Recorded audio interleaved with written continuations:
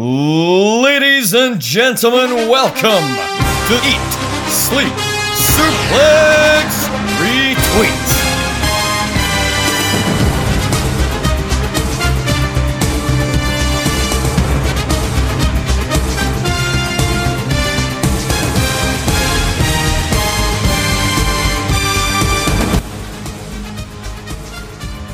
Hello everyone, once again you're listening to Saturday Draft Live, but you're right, this isn't a Saturday. No, the boys have came up clutch once again, end of the season hype and all that. We're here recording on a Monday, beautiful Monday night, giving you the lowdown and the final results of Season 5 of the ESSR Draft. It is myself, Jack Graham, and as always, delightfully joined by Scott McLeod. How are we doing, Scott? I'm doing very well. We're on here on a Monday, which is fine because we are the longest run weekly episodic show on Suplex Retweet Extra, I think. So it's fine we're here on a Monday. And it's just what we boys do, isn't it, David? You know, you're here once again. That's a full season under wraps for both of us. Doing Saturday Draft Live. You had a rare old time doing it. It's been fantastic, and I hope it continues for more seasons to come. Performance is self-ending. But before we crack on the proceedings, I'll just kind of do the usual spat, you know, where you can find us Suplex Retweet on Twitter, Instagram, our YouTube channel. Find the podcast itself on Spotify, iTunes, Anchor, and all good Android podcasts and websites. And of course, we've got our own website, suplexretweet.com. You'll find our full back catalogue there. Every single Saturday Draft Live show present will be on there. And yes, once again, this show will be on the main feed and the extra feed because we're just that damn good. And we're that damn popular. It's just true. We've got to give the people what they want, so we're here doing it. So we'll start as we usually do. You know what I mean? The top three of the week, and of course, this had a lot of takeover and SummerSlam implications this weekend, being at the final weekend of this season. And our top three, maybe no surprise, the top three is who it is. Dave, Asuka's third place, 13 points, coming off a win and a loss at SummerSlam. That's quite a predictable superstar to be in the top three this week. It doesn't surprise me, but I think given, you know, what transpired at SummerSlam and the week prior, I'm pleased to see Asuka, you know, finish the season on a high. You know, she didn't get off to the best of starts, but as soon as Ross made her his team captain, that's when her stock just began to rise. And with two title matches at SummerSlam, you had to expect she was going to win at least one of them. So, to be honest, it doesn't really surprise me that Asuka's in this position, but good on her. It's something it's a sorry sight. You know, everyone loves a bit of Asuka, and someone we've not seen as much recently in the top three has been played by two folk in particular. Scott, Drew McIntyre's back in the top three of the week, sitting with 23 points after a successful retention and a few spot appearances in Raw and before his match in SummerSlam. I was quite surprised at the retention for Drew here. What's your thoughts on it? Yeah, I think they had this whole tagline for SummerSlam that you'll never see it coming, and obviously it kind of ties into Randy Orton's whole thing of coming out of nowhere. So I felt like they'd almost like gave away to us like, oh, who's going to win in that match, and then Drew won. I think it's a good thing, not only like for Grant, and because his captain gets like big points at the end of the season, even though it wasn't enough for a win. It is good. He's got that big. Drew finishes on a high, and also it's a genuine surprise because unlike his last few pay-per-view title defenses, you could have easily seen him losing. So it's a genuine surprise to see him walk out of SummerSlam still champion. And obviously, all of us here, big supporters of Drew, are happy to see him continue for however long, much longer he holds on to that belt. I mean, out with draft, I'm pretty happy, but obviously, draft-wise, I had Randy Orton in my team, and it severely scuppered my chances of getting into the top half of the table. We'll talk about that in a wee bit. But Dave, you know what I'm going to say here. Bayley's number one, 29 points this week. No surprises yet again. Absolutely not. Like, she's, I mean, she had an unfortunate week on SmackDown, but this SummerSlam title defense is exactly what she needed. But it's something that Steven didn't need because he's already miles ahead in the leaderboard. So I think this was just an emphatic way for the top 1% for Mr. It's My Podcast to really just hammer it home.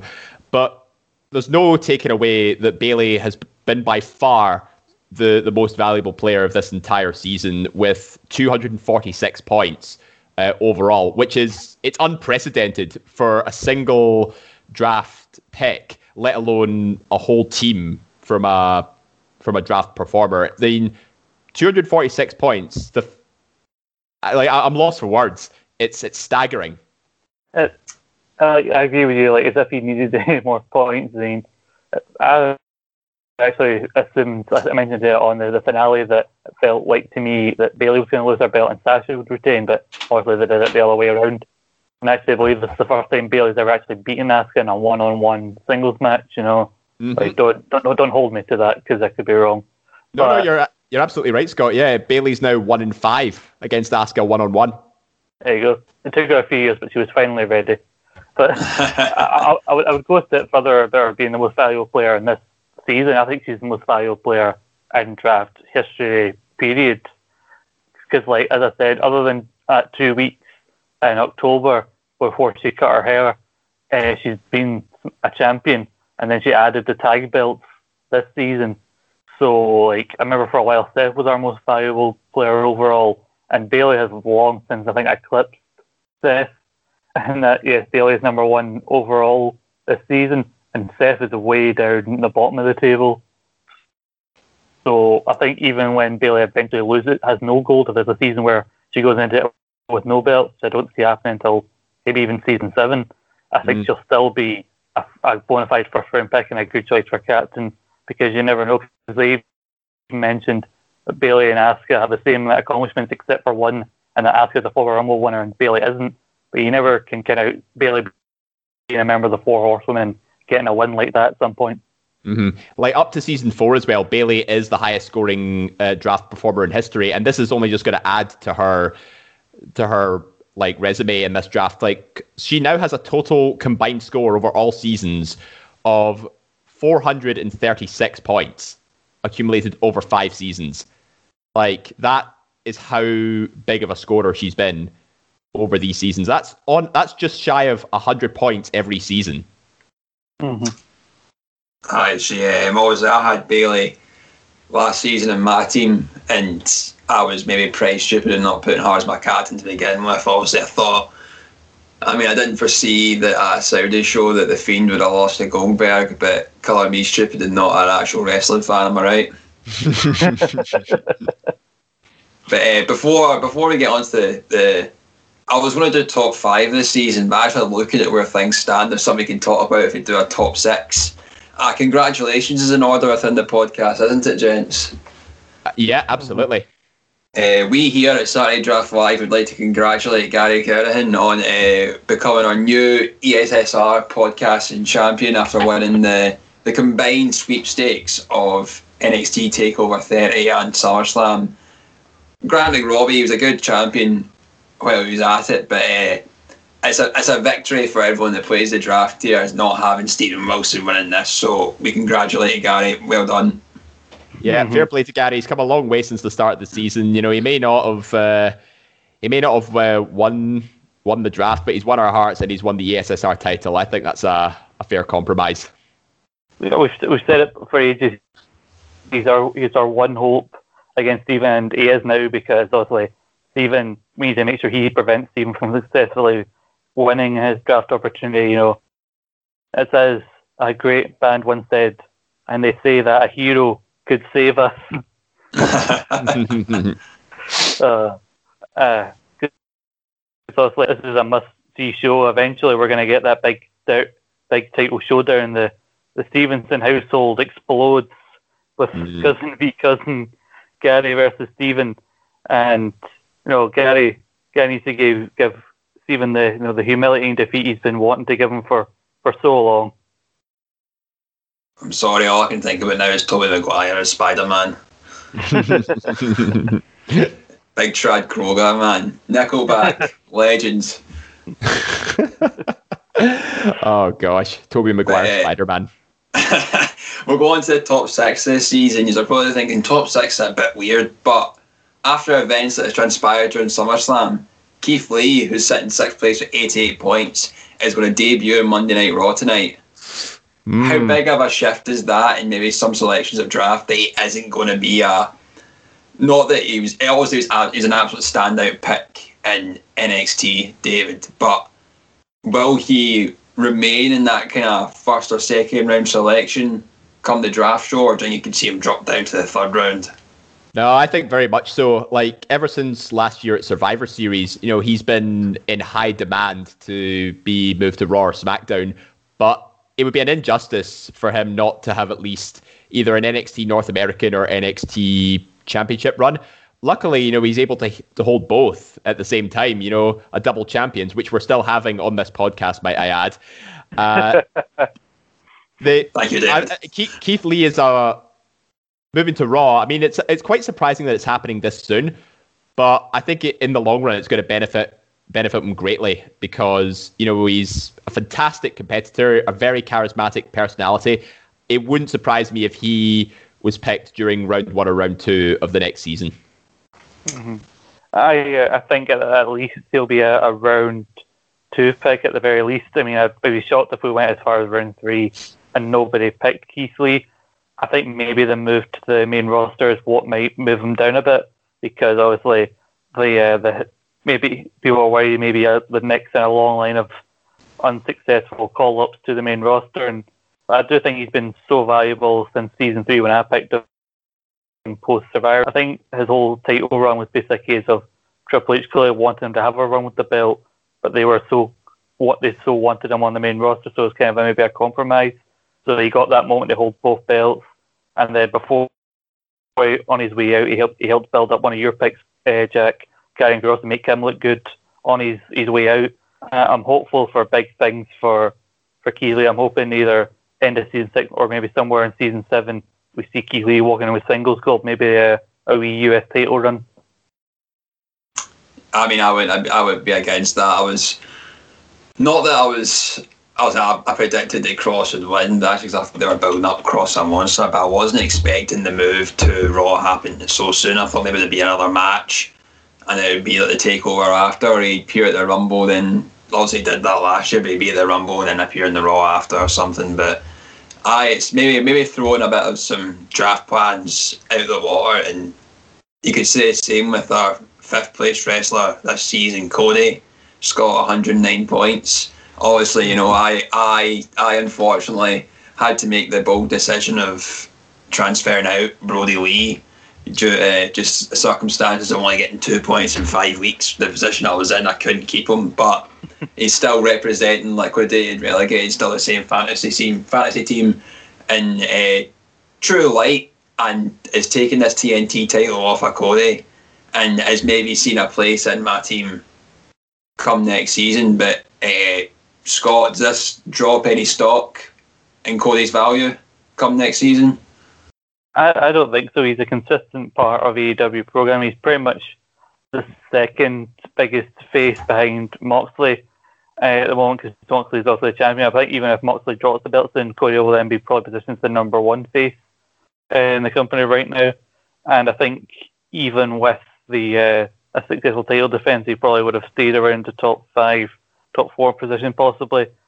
I have to admit, it was a big shock when he lost so decisively. And this is before obviously we saw your pick, one of your picks, Karrion Kross with a big title win. But I was very disappointed, Jack, that you'd given up Brody Lee, because even though Orton didn't win, this could have been a big Saturday for you. If I can Brody and Kross winning titles on the same night, that would have moved you way up into the top 5.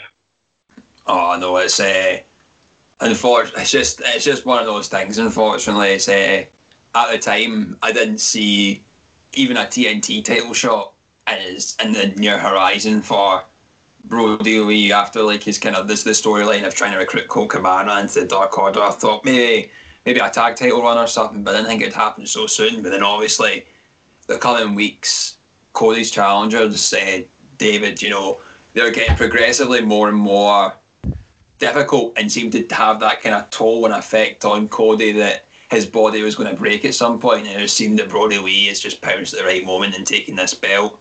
Is Cody or even Brody himself someone you're going to be looking at next season?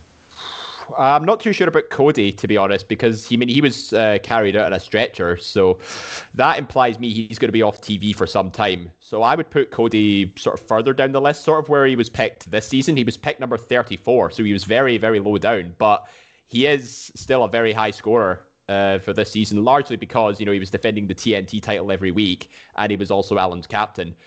So I would actually prioritize Brody Lee over Cody at this stage, given that, Brody Lee is now the new TNT champion, the new Tunnocks Tea Cake champion, and I can see him in the Dark Order. I don't think we can really make that joke anymore now that they've finished the belt, unfortunately, and I think there's photos out there of them smashing up the old belt, so I don't think... Yeah. I think we've taken that joke as far as we can.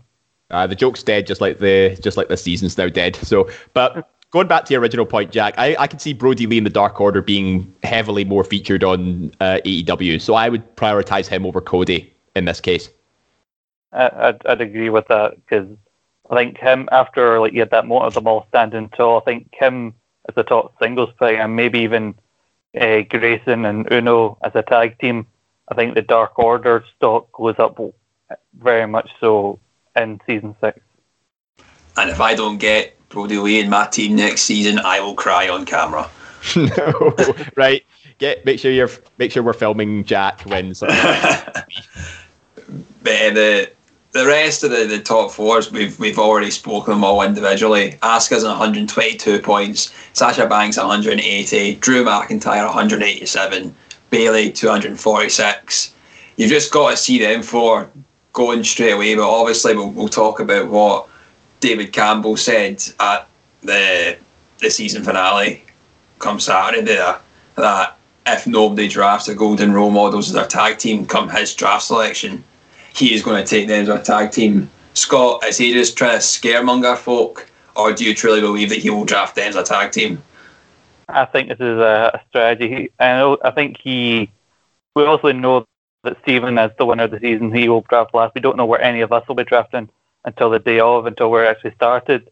And obviously he's hoping that people who are before him, he's trying to make people pick their Golden Role Models before he picks who he actually wants the team. Because we need to remember that the draft season officially starts from the Monday Night Raw following the selection, so Payback will not factor into it. And I think Payback is where they lose the tag belt and the dissension and the actual feud begins. And that's what he's counting on. When just as the season's starting, your tag team is basically null and void, and he's trying to harper the competition. I know I've known the GOAT for a while now. I see right through his tactics. Don't be fooled unless you're Ryan or Daniel or Alan or anybody else can be fooled, but no, it's free. Everyone but the Saturday Draft Live boys will not fall under the guise of the GOAT David Campbell. But I will just crack on for all you listeners with the final standings of... Hold on. Can I just say, we went through the top 6 there. I like to point out how dominant she was, even though she got taken out like a month left for the season. Charlotte Flair still at number 7 with 86 points. That's how dominant of a pick she was. And also it shows that I need to learn to not just have a strong captain, I need a strong undercard as well for my team next season. That's something that you and Alan can maybe think on for coming the draft, because obviously Alan he finished 205 points. Nearly half of that was made of Cody. Oh yeah. So if Archer had beaten Cody and Cody didn't have that run, I think Cody would have been well further down the top 10, and Alan would probably be close to dead last, I think. It's what it is, but we'll get into the top 10, and it's an absolute goal figure for Ryan Gallagher here. 116 points in 10th position. I find it funny. I think it's hilarious. Get it up him. I feel sorry for him. He talks shite, and now this is what happens. Like, he had a bold strategy, going with outside bets. You never know. And this is the risk you take when going to the draft. You have to pick people who you think are going to be working their way up that pedestal. But this has backfired heavily on him. His highest scorer is Dexter Lumis with 39 points, and he didn't even appear at TakeOver due to an injury. Like, it's just been one run of bad luck after another for Ryan Gallagher. His lowest scorer, Indus Sher, with 5 points. They only appeared like twice over the course of 4 months. I don't mean to pile on here, but Jesus, Indus Sher has to go down as one of the worst selections at draft history. And the Loomis thing I do feel bad about, because the way they positioned Loomis in his triple threat match, I think originally Loomis was probably going to be the planned winner of that ladder match, which would have been a big point skater. And just, I think everything that possibly could have went wrong did go wrong for Ryan.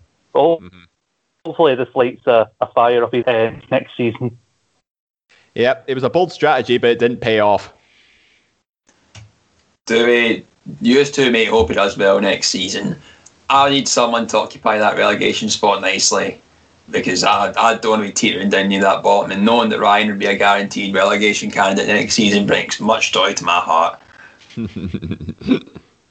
Someone that maybe might not be as happy as where they've ended up, because if the contention of the double title win got him that extra 4 or 5 points, whatever, he wouldn't have finished 9th. Daniel Campbell, 204.5 points.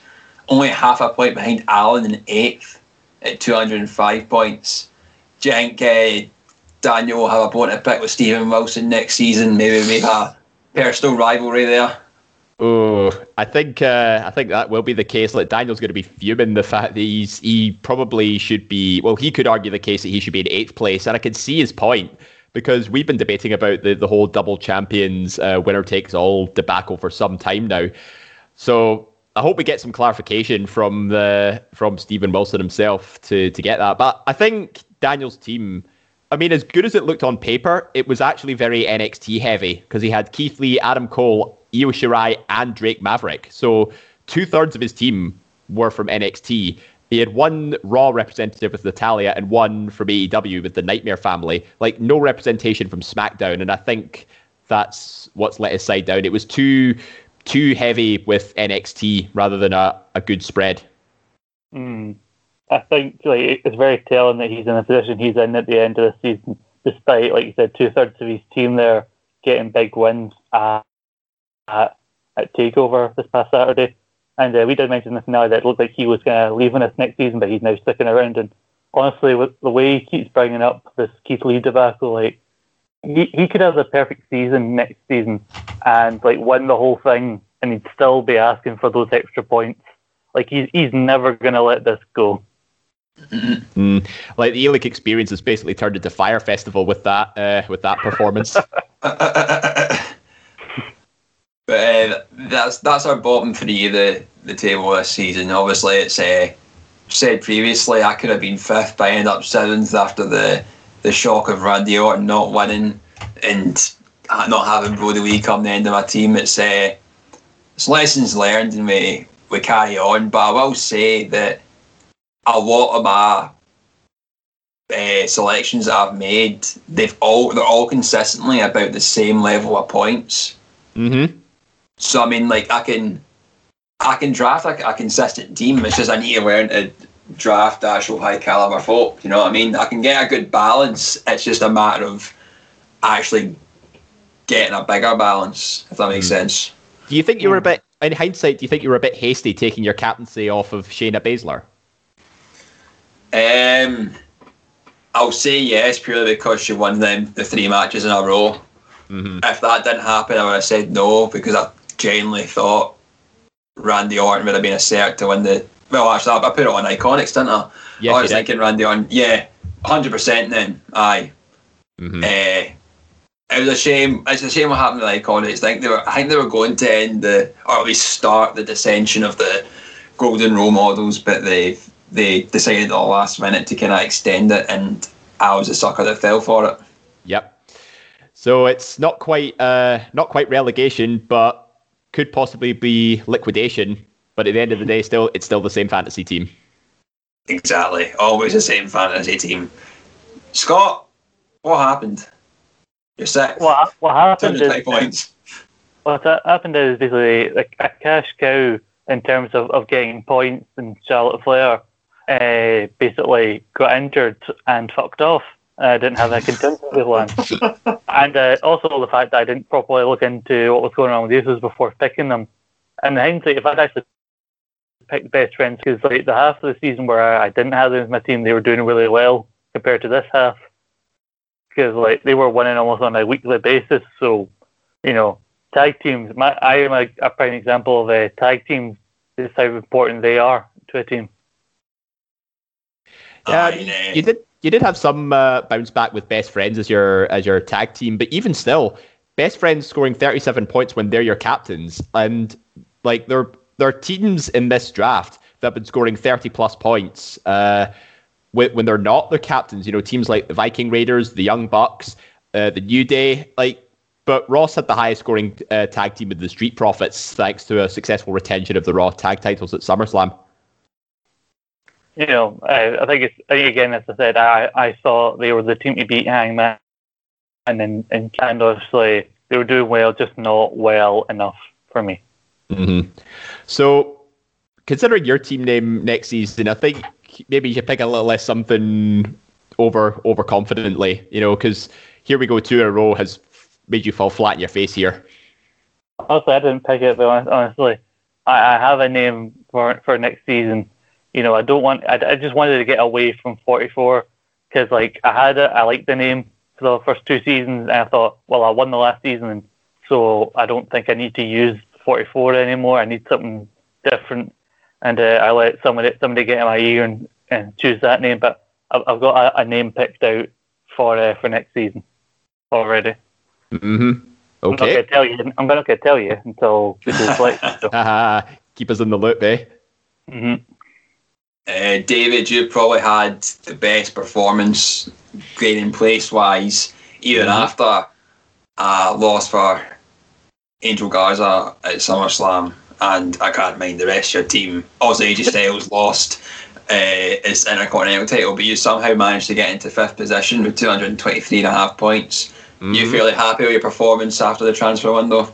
Oh, hero, it was a hell of a comeback, and that transfer window was what saved my skin, because with the team of AJ Styles, Nia Jax, Shotzi Blackheart, Bobby Lashley, Angel Garza, and the Young Bucks, I sort of feel like it's in the same position as you, Jack. It's a very well-balanced team, but you can tell who the big scorers were, and that's what paid off for me, because the Young Bucks and Nia Jax both getting me around 33 points, AJ Styles and Bobby Lashley 45 and 43 points respectively, but amazingly, and I never expected a million years to say, my final pick, Angel Garza, was my highest scoring member with 56 points, despite losing a championship match on pay-per-view.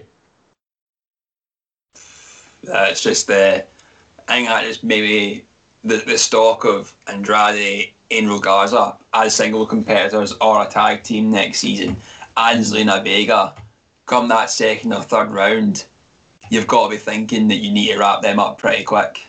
See, if you get if you pick somebody individually and who's going to end up performing in a tag team, it goes to show you can still get mega points for them. So don't just focus purely on tag teams to win tag team gold. Think who individually could win tag team gold as well. I think that could be a good strategy going ahead. But you know what? My team, the Phenomenal Ones, have made a phenomenal comeback, and I'm just happy to be finishing in the top half of the table. So I'm representing here, Saturday Draft Live, boys.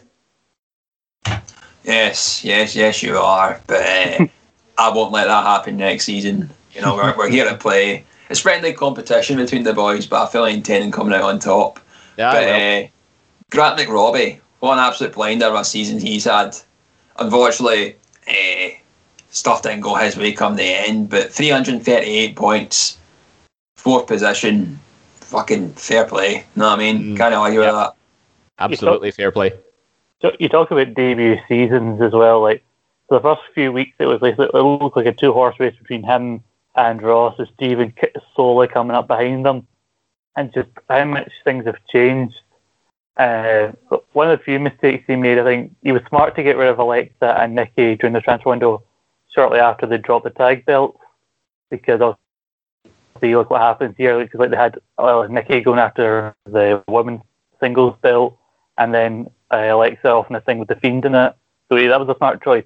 I just don't think it was smart to choose FTR just yet, because they were just establishing themselves in AEW, so they weren't like big point skaters. But like, it's still a great position for him to finish this high up, and he seemed like such a favourite in the early part of the season, given that he is the first. It was his first season. Also, you had to give a big assist to the fact that for somebody being so new, he got first pick and he got Drew McIntyre. Because otherwise, I think it could have worked out completely different. Yeah, it was a no-brainer for Grant to pick Drew McIntyre straight off the bat and make him his team captain, because 187 points for Drew McIntyre makes him the second highest scorer this season, like as an individual pick. And the rest of his team did okay, but it just wasn't enough to bump him up into the top three, because he's got some NXT heavy, NXT and AEW heavy picks, but again, maybe a lack of SmackDown representation is what let him down, because he had Rhea Ripley and Johnny Gargano and Dakota Kai all from NXT, and from AEW he had FTR and Hikaru Shida. I mean, all big scorers, but I think it goes to show you need a balance between Raw and SmackDown, as well as the Wednesday Night War brands. I mean, you're talking about the balance, that is important, but I think, as I said before, you will see quite a few AEW picks, especially next season, because the 31st, Monday the 31st is the first official start of the season. On that Monday's Raw is where the season will start. Only a few days later is the first major show of the season 6 will be All Out, AEW's next pay-per-view. So I think I can see that factoring into some people's picks when they're balancing out like who they want between like WWE picks and AEW picks. Mm-hmm. 100% All Out is going to be quite a considerable factor. Like someone that's not been drafted this season, MJF, that might be in the minds of a few folk come our draft show this week. Mm-hmm. Yeah, because he spent some time out with an injury at the start of this season, and I remember I picked him season 4 because he was like, I figured he would beat Cody, and he did, but that was really the real high point of him that season. So I think this is also the best time to have him on a team. I've got no segue for Team Sharon kicks, unfortunately. I'm not that creatively minded. But that's all right, Dave. Don't need to apologise for it. We'll just crack on into the top 3, and our Turkish sunbathed god right now, Ross McLeod, sitting pretty, 346 points. Couldn't get much closer after Aleister Black seemed to seemingly screw him over come the end of the season with just stopping appearing after getting his eye gouged out himself by Murphy. Obviously it's been confirmed that Aleister Black's going to be on Raw tonight. Do you think that maybe he could be someone that's still drafted quite high, David? I don't think he'll be drafted as highly compared to previous seasons, because other competitors have really sort of stepped up their game and have basically put their place to be first and second round draft picks. I think Aleister Black would be more suited to maybe a third or fourth round pick. A very solid scorer again this season, as he has been in past seasons, but I think he's starting to enter a bit of a cool down period. So I would hold the brakes if you're going to choose Aleister Black to be maybe a first round pick. But look at it, Aleister Black is Ross's second highest scorer, but that's not to say like his other team members have actually scored just as well, because Zelina Vega scoring 55 points purely on appearances alone, that was a big boost for him at the start of the season. The Street Profits came through for him in the end with 45 points plus a successful title defense. He also had the AEW champion Jon Moxley giving him 49 points. So it's he's had a very, very good mixture of champions and across the spectrum.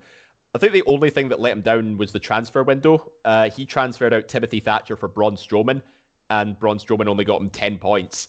So, I mean, don't get me wrong, Ross has been I've said this before, Ross has been a very, very consistent draft performer, and he's proved it again this time around. I think he just got a bit unlucky following the transfer window, but third place following a very long season is still very impressive. Mm-hmm. I'm sure Ross especially will be happy with those 55 points he got from Zelina. And I think despite also the big finish at SummerSlam with the win from Asuka and the Street Profits, like you said, Black kind of just slowed down and like stopped appearing towards the end of the season. Street Profits had a weird couple of weeks where they weren't appearing, and then also taking Montez, also you don't get the full tag points that 1 week when he got poisoned for some reason.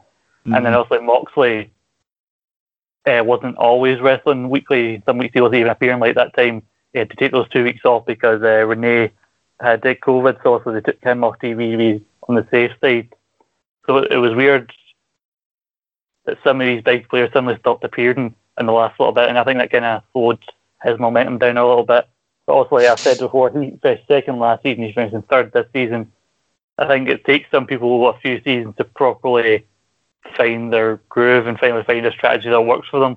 It took me a while, and I think it's finally paying off for Ross. And I think, again, I feel like a broken record, but I've said it, Ross could be a big contender to win next season, even though he won't be there for the selection show. Again. I won't delve too much on our top two. We know it pretty well. Oh, hang on. Wait, I forgot to do Ross's segue. So yeah, the David Campbell Memorial 7 will live on forever. Well, you interrupted me for that. Yeah. I mean, you can't even call them the Memorial 7 anymore because, like, the quote won't even stay dead. Like, it's like that Austin Powers gift. Why won't you die? As I was saying, I've talked to close but no cigar for our new champion of ESSR, Gary. Even that's a stretch. But it's quite the leap to 447.5 points to our winner. I'm not going to congratulate you because, quite frankly, you don't bloody deserve it, Stephen Wilson. You're a prick, and that's about it. You deduct yourself for so long. You decide to come on the last episode just because it suited you. No, this is our goddamn show, Stephen. You don't just decide when you want to appear. You come on when we want you to come on, and that's it. So, no thanks from me.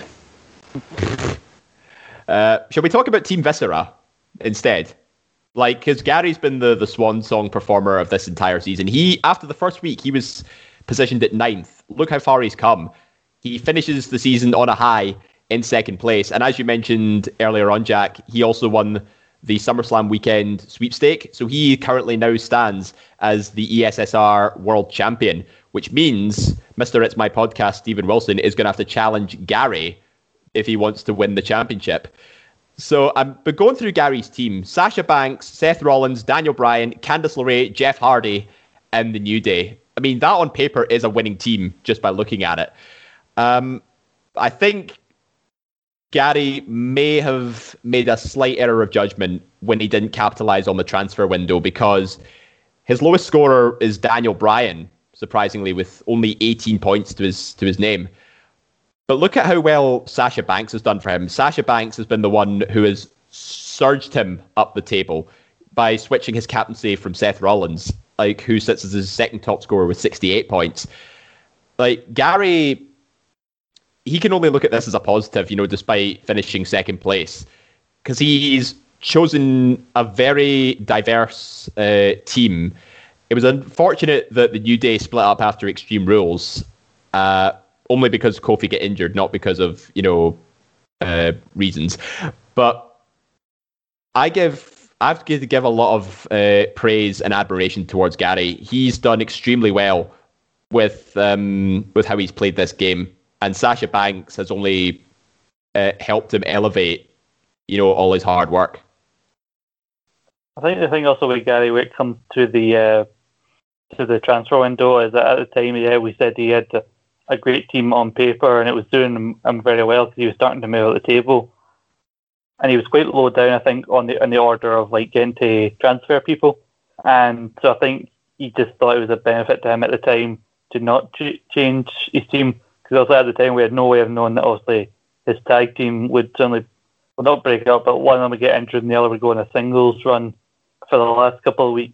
And I am looking forward to him versus Steven because, Steven being the smug prick that he is, but you shouldn't underestimate Gary because Gary, we shouldn't forget, is the first person to ever actually successfully defend the ESSR title. He did it in a big charity quiz we did back in 2018. So, he is formidable, even though he's not held it as many times as some other people. He is still a strong champion. We should not forget it. Well, at that, boys, that's it. That's season 5. Yep. So, again, Jack, you may not want to say anything positive about Stephen's team, but, you know, the top 1% is the number 1 this season. And, you know, much like, I think we've got to give some to recognise his winning team. So, team captain Bailey, Andrade, Kenny Omega, Apollo Crews, Scarlett Bordeaux, and Imperium. Like, sorry, Dave. Who was that before? Who was that pick you mentioned? Who do you mean? The person you said before you said Scarlett. Apollo Crews. Oh yeah, you know, I think that's somebody who people should be looking at in the first round, and maybe other people shouldn't find it so hilarious when other people pick them. Yeah, I completely agree. Apollo Crews is actually, you know, aside taking away Asuka and Seth Rollins because they've been featured in past seasons, even though they were part of tag teams in the last season. Apollo Crews is the highest scoring newcomer to the draft this season with 70.5 points. Like, as an individual, like, he's never appeared in past drafts before, and he's just come in and is now the highest scoring newcomer. I expect him to be at very worst a second round pick going into this next season. Mm-hmm. I completely agree. But Dave, you know, we just said that we weren't giving praise to Stephen after the shit he's pulled. You know, no coming on when he was invited and all that. So, you know, I'm calling about being the top 1% just because the guy who used to have that got released. Just careful, Dave. You've been warned. Actually, that's quite a good point. It's been quite a few times when we went on record to not support folk, and Dave, Jack, you've had to show this unbiased, quote unquote. It's not very backing in the Saturday Draft Live, boys, is it? Hey, he played a strong game. That's all I'm saying. And, you know, one of his team members didn't even score as much as 10 points. Imperium only leaves with 9, and he still won the season. Well, obviously, most of that's down to Bailey, but still, he played an excellent game this season. Fishy. Integrity and objectivity. Oh, shut up, Shove up your hole. Some exciting news, though, for the listeners. You'll be actually able to watch us make our draft selection through the beauty of technology and the internet. We will be having a video call, and it will be up on our YouTube channel on Saturday, and you'll get to watch us make our draft selections, and you'll get to see my beautiful face, and I'm sure you're all absolutely thrilled about that. Yeah, you'll get to gaze upon all of our glorious faces, except for Ross's. Although he's so tanned at the moment, you wouldn't recognise him anymore if he was here. But yeah, I'm very much looking forward to this. I've said before, this is the best David show we do when we eventually get around to doing the draft show, because like ever since we started it in season 4, the tension and like it's just one of the most fun shows because, you know, tempers are flaring back and forth. Mm-hmm. Yeah, tempers flare, insults flare. People laugh at your picks. Yeah. And strategies fall apart right in front of your eyes. You see people's faces just droop when they know, like, oh, the game's a bogey. People bang the table when you take their pick. Mm-hmm, yep. But just to follow up on your note there, Jack, to all our listeners out there, if you pay attention to our Eat, Sleep, Suplex, Retweet community page on Facebook, you can keep up to date with all things draft related, as we will be posting more draft related coverage on there to keep up with how we're all doing this season. And you might even get the opportunity to select your own draft fantasy team where you can keep up with everybody here on the pod. Very good. Aye. Yeah. You know, we're everyone's only talking about season 5 and season 6. You know, we're already thinking about season 7, season 8, how we're going to get this into the mainstream. You know, we'll be in prime time, like STV slot and that 9 p.m. You know what I mean? We're already in that kind of stratosphere. We can't tease them too much yet, Dave. But I think the listeners and anyone else who may take interest in this draft should pick up on that note you've said. I don't want to reiterate it because, you know, I don't want to get hopes up too high just yet. You know, it's early days, but certainly something into it. Eventually we'll get moved to 2 hours and move to the USA network. What university will be like Glasgow Cali? Right straight out. Oh hell no! We're going to be going to Strathclyde. I wasn't good enough for both. I was at UWS, so I'll take anywhere I go. What was that? But But on that, Scott, Dave, that's season 5. Thank you very much. Yep, it's been a pleasure. Thank you. Roll credits. Aye, listeners, see you on Saturday.